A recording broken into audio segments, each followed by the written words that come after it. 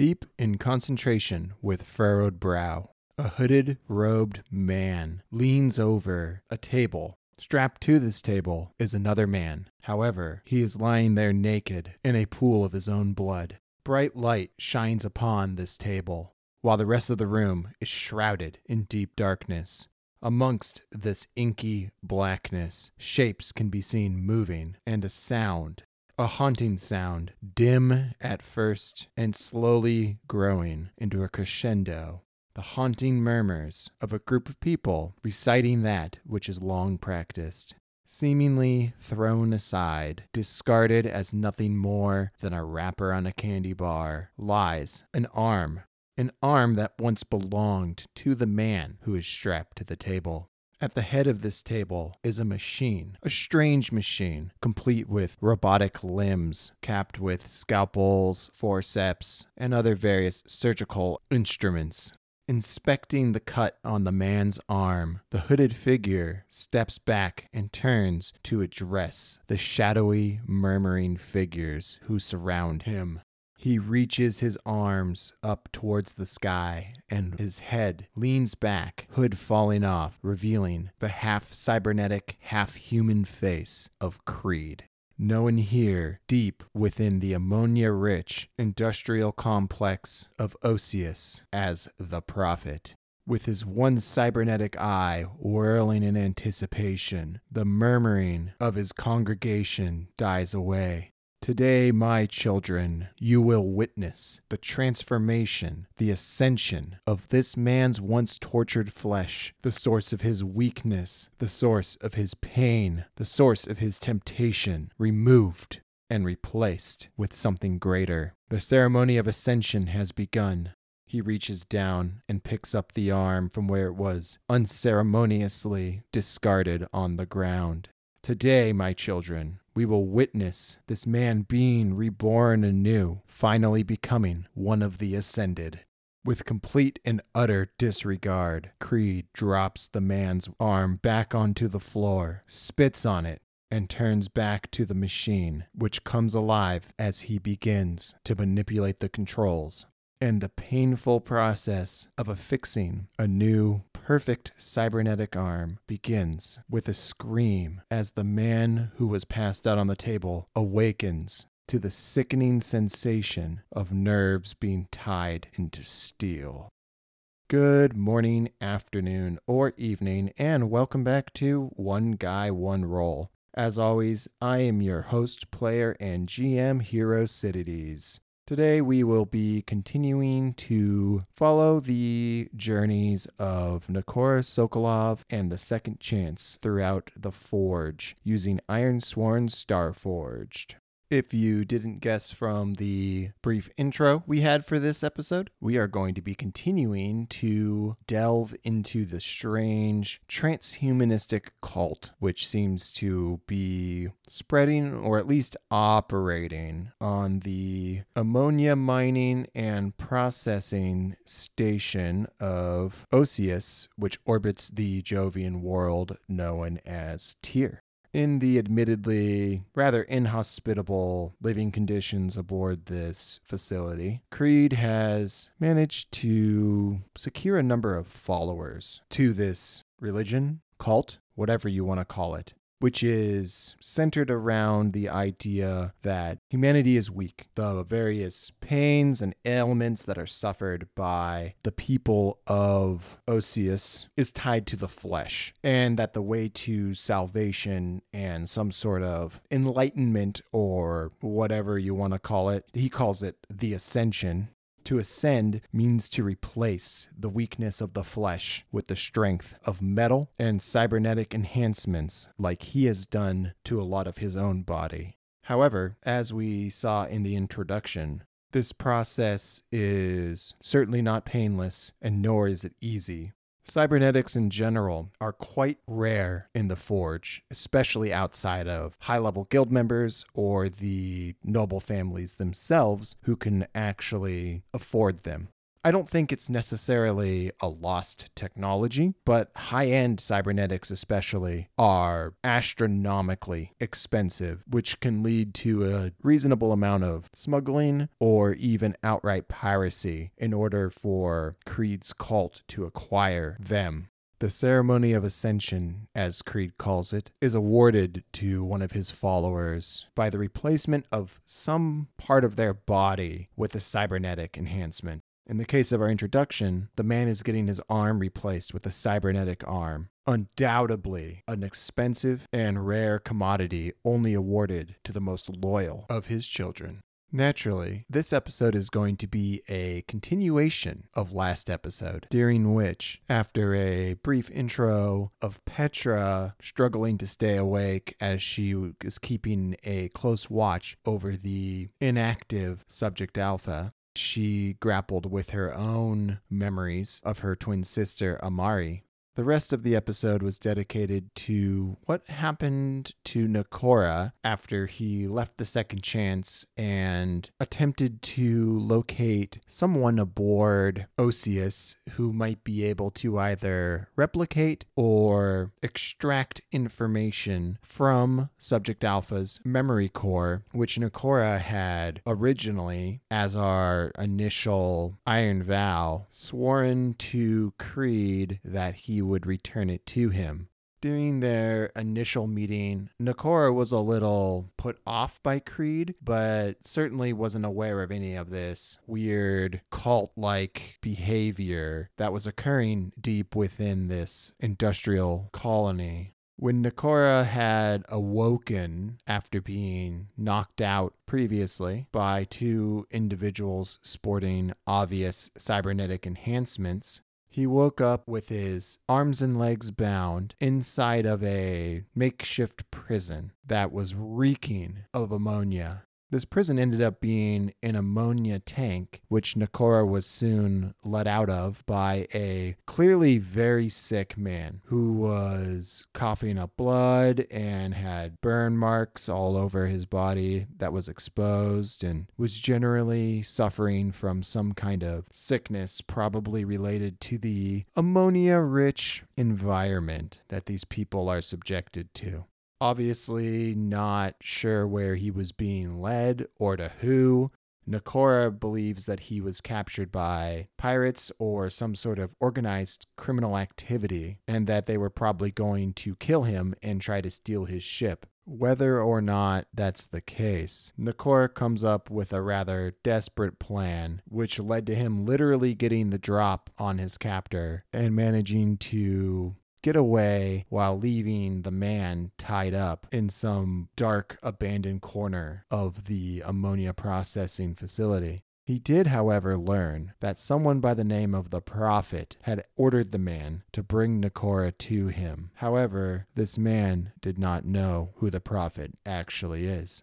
Our episode ended with Nakora climbing up to a higher portion of this processing facility where we preemptively rolled to complete our Iron Vow, which we got a strong hit on. However, what interaction is going to occur between Nakora and the Prophet has yet to be seen. Beyond that, as always, we have two of our clocks to roll on. Now, I don't think that either one has really had much opportunity to progress, so I think it's very unlikely they're going to do so.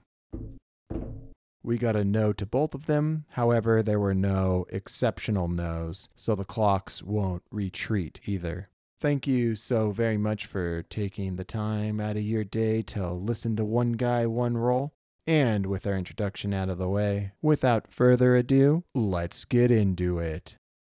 Upon reaching the top of the ladder, the air seems to be a little bit less thick and heavy and scented with the stink of ammonia. Perhaps all of that heavier, denser air tends to settle down below, where Nakora can now see across this quite substantial processing facility deep within the bowels of this. Well, let's call it what it is. It's basically an orbital station that's in very low orbit, just kind of skimming more or less above these ammonia-rich clouds of this strange, inhospitable Jovian planet. Of course, the ever-present stench of ammonia still hangs in the air up here. It burns less. It's less caustic. Finally able to take in a deep breath without searing discomfort, Nakora eyes the industrial catwalk in front of him as he follows the instructions given to him by his once captor, who is now tied up somewhere down below in some dead-end corridor. Not entirely trusting of the man's instructions, Nakora shortly finds himself in front of a door. A door that looks like so many others in this industrial environment. Heavy, dirty, and made of steel. Nakora looks over this door, and does he discover anything suspicious? Not like a trap or anything like that, but is there anything that would put him on edge about this door? And we are going to secure an advantage using expertise, focus, or observation. Roll plus wits, which for us is a 3. We rolled a 4 on our action dice, and a 6 and a 5 on our challenge dice, giving us a strong hit. On a strong hit, take both +2 momentum, which happily brings our momentum up to 7, and a +1 on our next move. So as Nakora looks over this door, is it, well, I think it's going to be manually operated, so it's not like electronically opened or anything like that. Is it locked from the outside? It seems to me somewhat likely that it's locked. 48, so yes, the door is locked. Or more likely, it's just been barred from the other side. Knowing that he would make a ton of ruckus trying to open said big, heavy, rusty industrial door, Nakora looks around for an alternative, a different way around the door in front of him. With our successful secure an advantage roll, Nakora discovers this other way around the door. Is it a side door, or is it like an air vent or something like that? I don't know. We'll say it's 50-50 that it's a air vent. 56 is a no, so it's not an air vent. What could it possibly be? I suspect this place probably doesn't have a lot of ventilation to begin with, so that actually makes sense. If we go down to our derelict and look at the derelict section of the rulebook under access, and let's see if that gives us any ideas about what it might be. This is under the derelict access area table. 77, catwalk or bridge. Since we did roll on an oracle with double sevens, it does not make a random event because our chaos factor is a 6, and we have to roll at or below it in order to trigger that aspect of the Mythic GM emulator, which I'm trying to remember and incorporate a little more frequently into the game. So, looking at this door in front of him, Nakora realizes it's sealed tight. There's simply no easy way to access this area, especially not quietly. However, quickly thinking back to the large open room with the ladder, Nakora remembers a crisscrossing network of catwalks dangling down from the ceiling, perhaps which would allow workers to access the various lifts and other various industrial mechanisms on the ceiling of the large, open industrial floor. He begins to wonder if perhaps using one of those various catwalks might allow him to access into the room on the other side of the heavy steel industrial door, which is locked in front of him. Retracing his steps back to the ladder, which he climbed up from, does Nakora encounter anyone? Not that this is a heavily trafficked area or anything, but it's possible. It's just unlikely. We rolled a 12. So yes, he does encounter somebody. Who does Nakora encounter on his way back? Oh, that's interesting. Nakora definitely looks out of place in this industrial area. He's not dressed for work. He's not dressed, as we've seen now a few times, in the garb of one of these followers of the Prophet. No, Nakora just looks like, well, it's been a long time since we've talked about what Nakora looks like, but since he's not wearing his environmental suit, he is instead kind of like a weird mix between someone living in the Old West and a smuggler like Han Solo. He has a dusty, worn, old leather duster. He doesn't have his signature rebreather. It must be with Stubbs and some of his other equipment, which was not on him when he awoke. And he also usually has a rather comprehensively stocked tool belt as well, complete with a small welding torch, a lockpicking set, and a few other various miscellaneous goodies like a cutting torch tucked in there, and of course the locket, which he still does have, which contains a picture of Zari.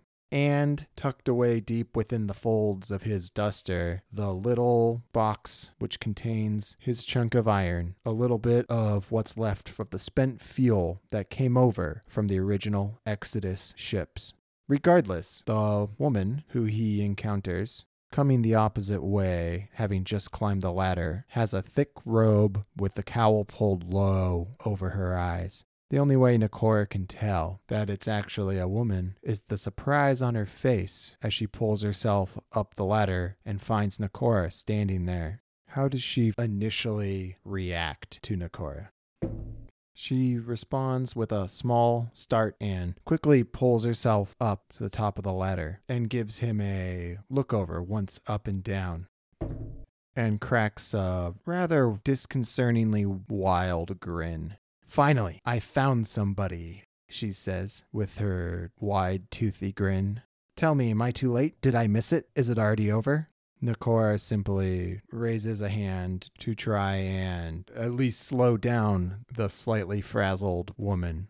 Not quite sure what she's talking about, but seeing that she's dressed similarly to the men who had jumped Nakora previously, he reacts carefully. "No, I don't think you're late," he says. "I think there's still time for it." She shoots back another wide grin towards him. Does she reveal any information or ask any other questions of him? To find that out, we're going to open Une, our universal NPC emulator response table. Now, she is both curious and eccentric, so it goes without saying she's inquisitive. We rolled a 3. Questions. 43. Friends. She once again looks at him up and down, noting his obviously different attire, and her once wide smile tempers a bit.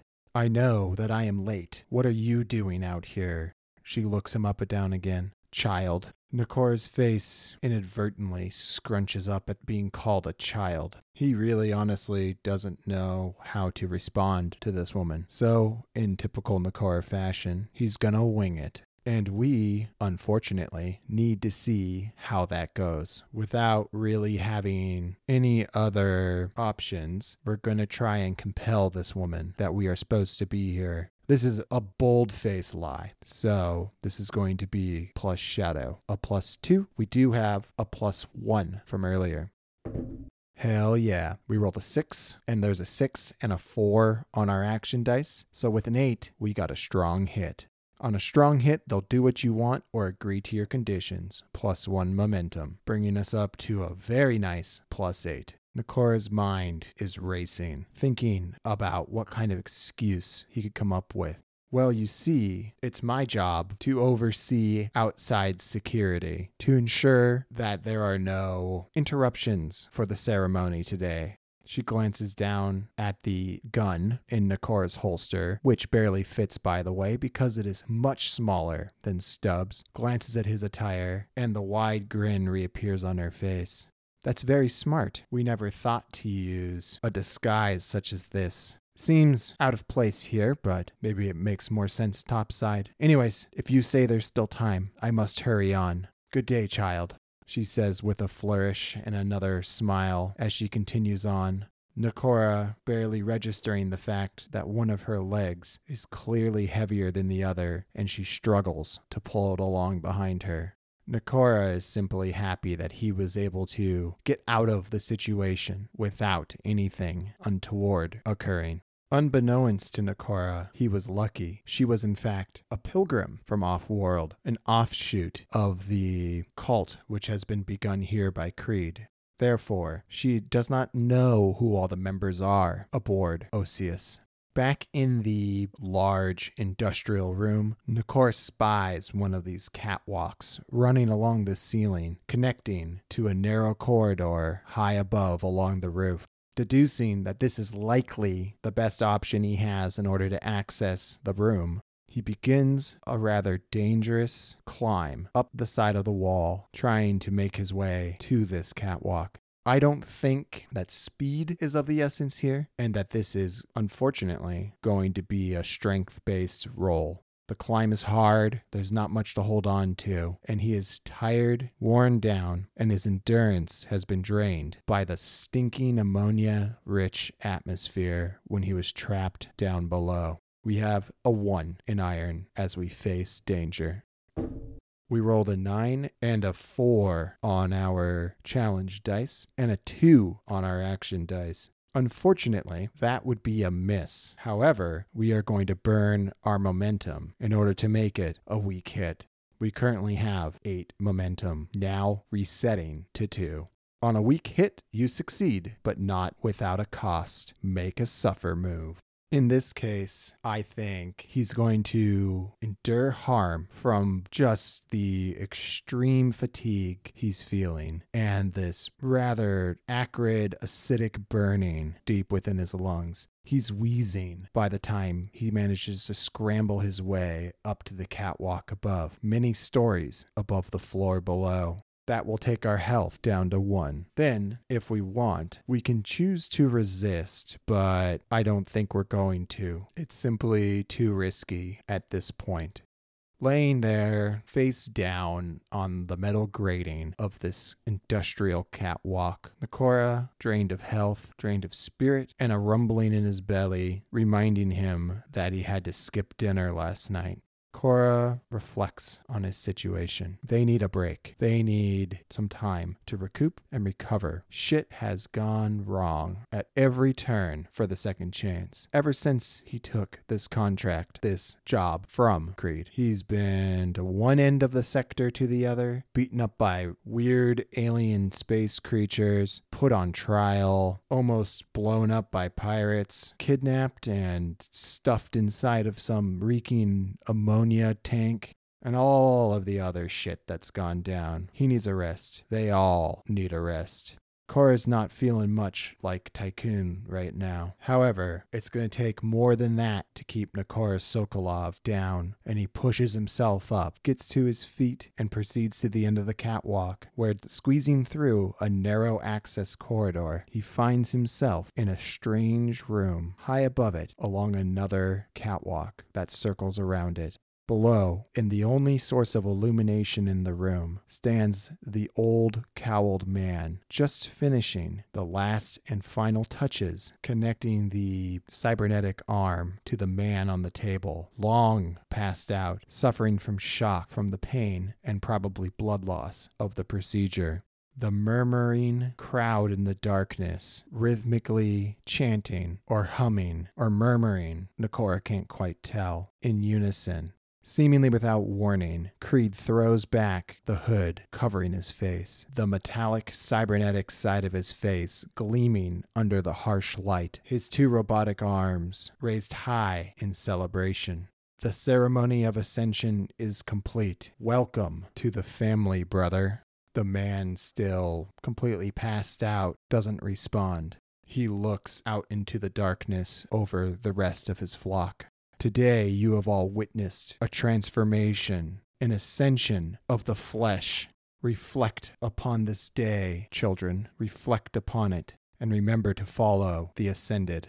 And with that, the light illuminating the table dims, and the throng of people, now quiet in deep reflection, shuffle their way out into the corridor beyond the locked door, leaving only Nikora standing high above on the catwalk, the man strapped to the table, and Creed in the room.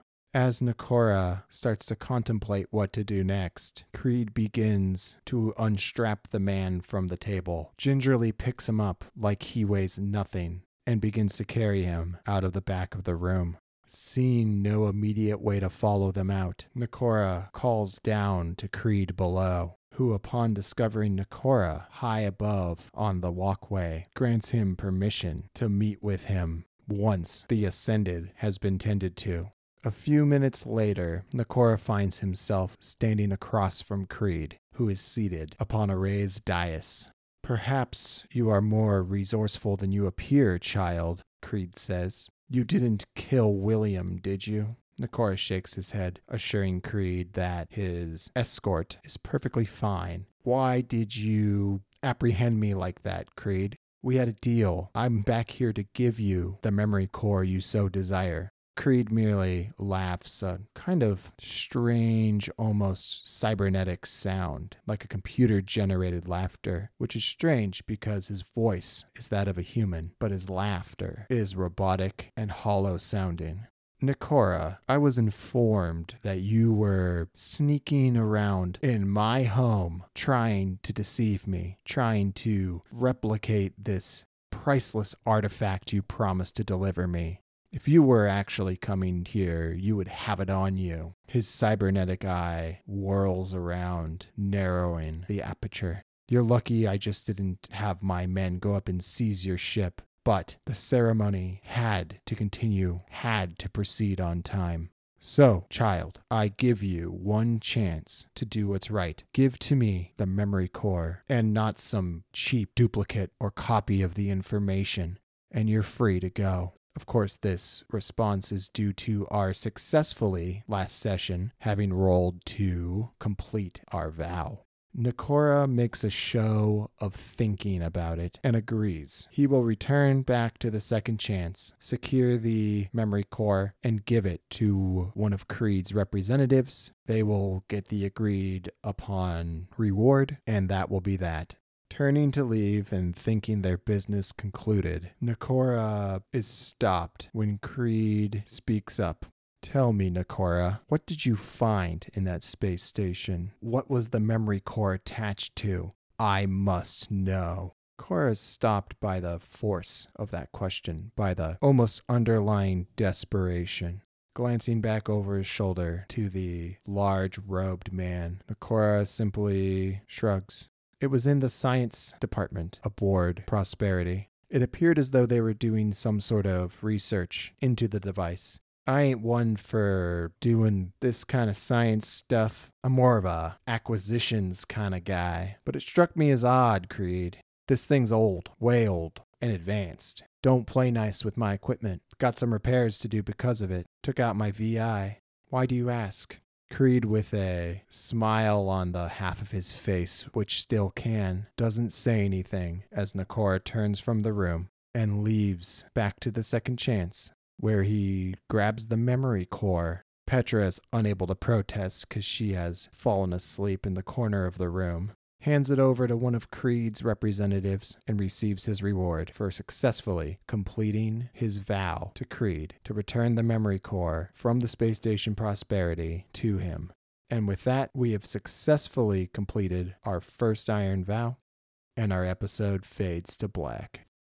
Thank you so much for listening to this episode of One Guy, One Roll. Your ongoing support and continued interest in listening to the podcast is outstanding. It's the whole reason why I take the time to record and edit these half-an-hour segments for you. I know that the episode kind of ended maybe a little abruptly, but I really wanted to bring this arc to a conclusion. It's time time to move on from our initial vow, get out into the wider forge itself, and explore what else this universe has to offer, especially now that we're looking a little beat up and rough. We have 2 momentum, 1 health, 1 spirit, and 1 supply. We're going to have to do something, find somewhere to recuperate, to repair the ship. And of course, although it hasn't been very long yet, the vow we swore to discover what's going on with the Aegis Hold and the Brotherhood of Steel is always counting down in the background. We only have 1 segment of the clock filled up so far, but as we get repairs, replenish, restock, and all of that, that's going to start ticking along. So we need to start thinking about how Nakora will figure out that situation as well. As always, if you wish to provide any support for the podcast to help me cover the ongoing expenses of hosting and publishing and all of that, along with the new computer I had to buy and hopefully getting a new microphone, because this one's honestly pretty rudimentary and basic. I do have a Patreon over on patreon.com/oneguyOneroll. If you're at all interested and able to help support the podcast, please do go check that out. And of course, as always, a huge thank you to everybody who is able to provide support for the podcast, especially Journeyman Wes, Journeyman JL, Journeyman Stefan, Journeyman James, and Apprentice Sam. Thank you guys so much. Your ongoing support is incredible. And for everybody else who listens along, thank you for taking the time to listen to this week's episode of One Guy, One Roll. I've been your host, player, and GM Hero Cities signing off. Have a great day and stay safe out there, y'all.